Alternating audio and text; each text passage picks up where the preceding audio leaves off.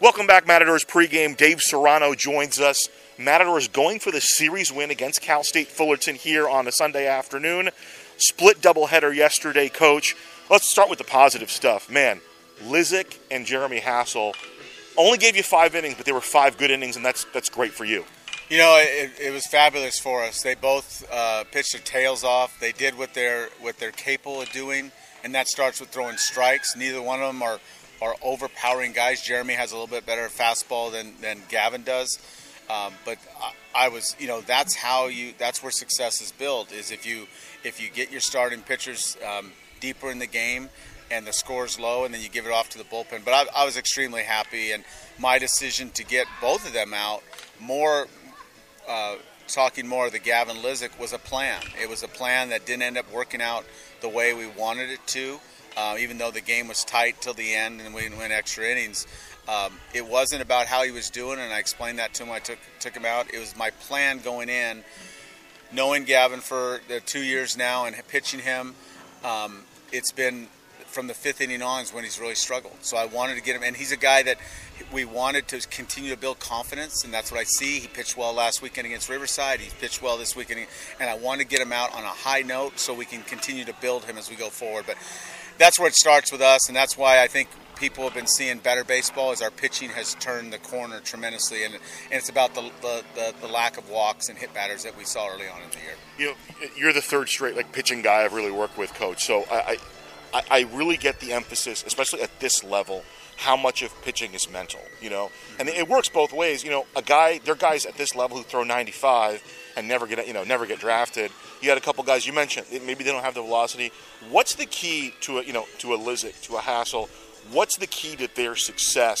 Is it mechanical? Is it a mental approach, changing speeds? Is it a bunch of those things? Well, you're talking to a pitching coach that's done this for a long time. That I've never been a mechanical guy. I'm not saying that people that are wrong.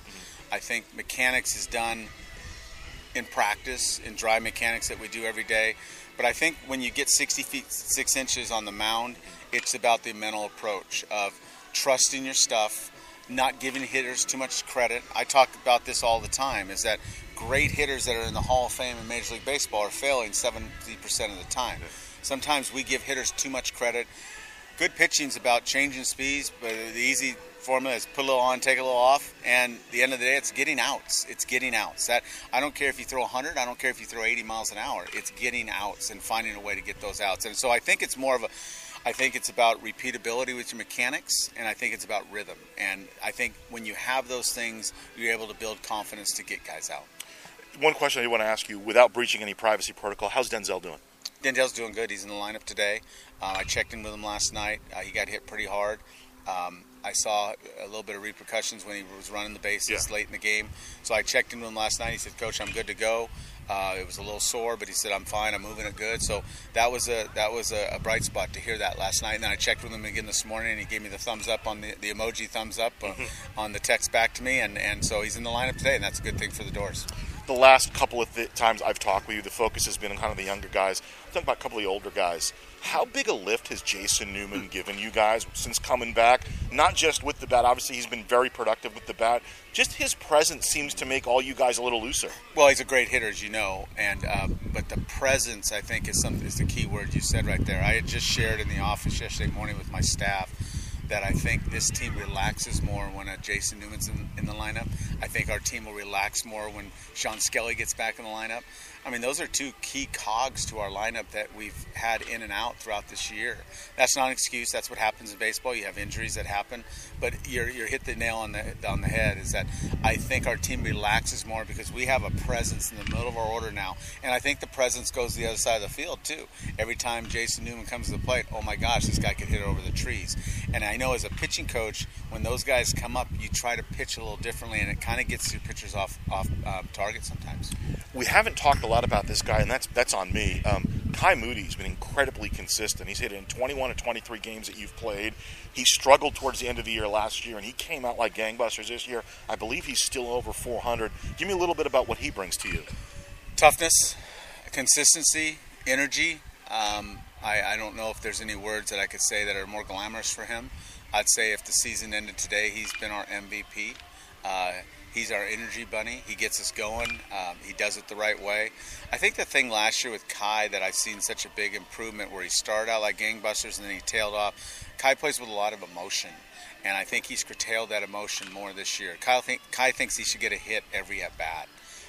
There's nothing wrong with that, but you got to be able to handle that, and he's done a much better job of handling that.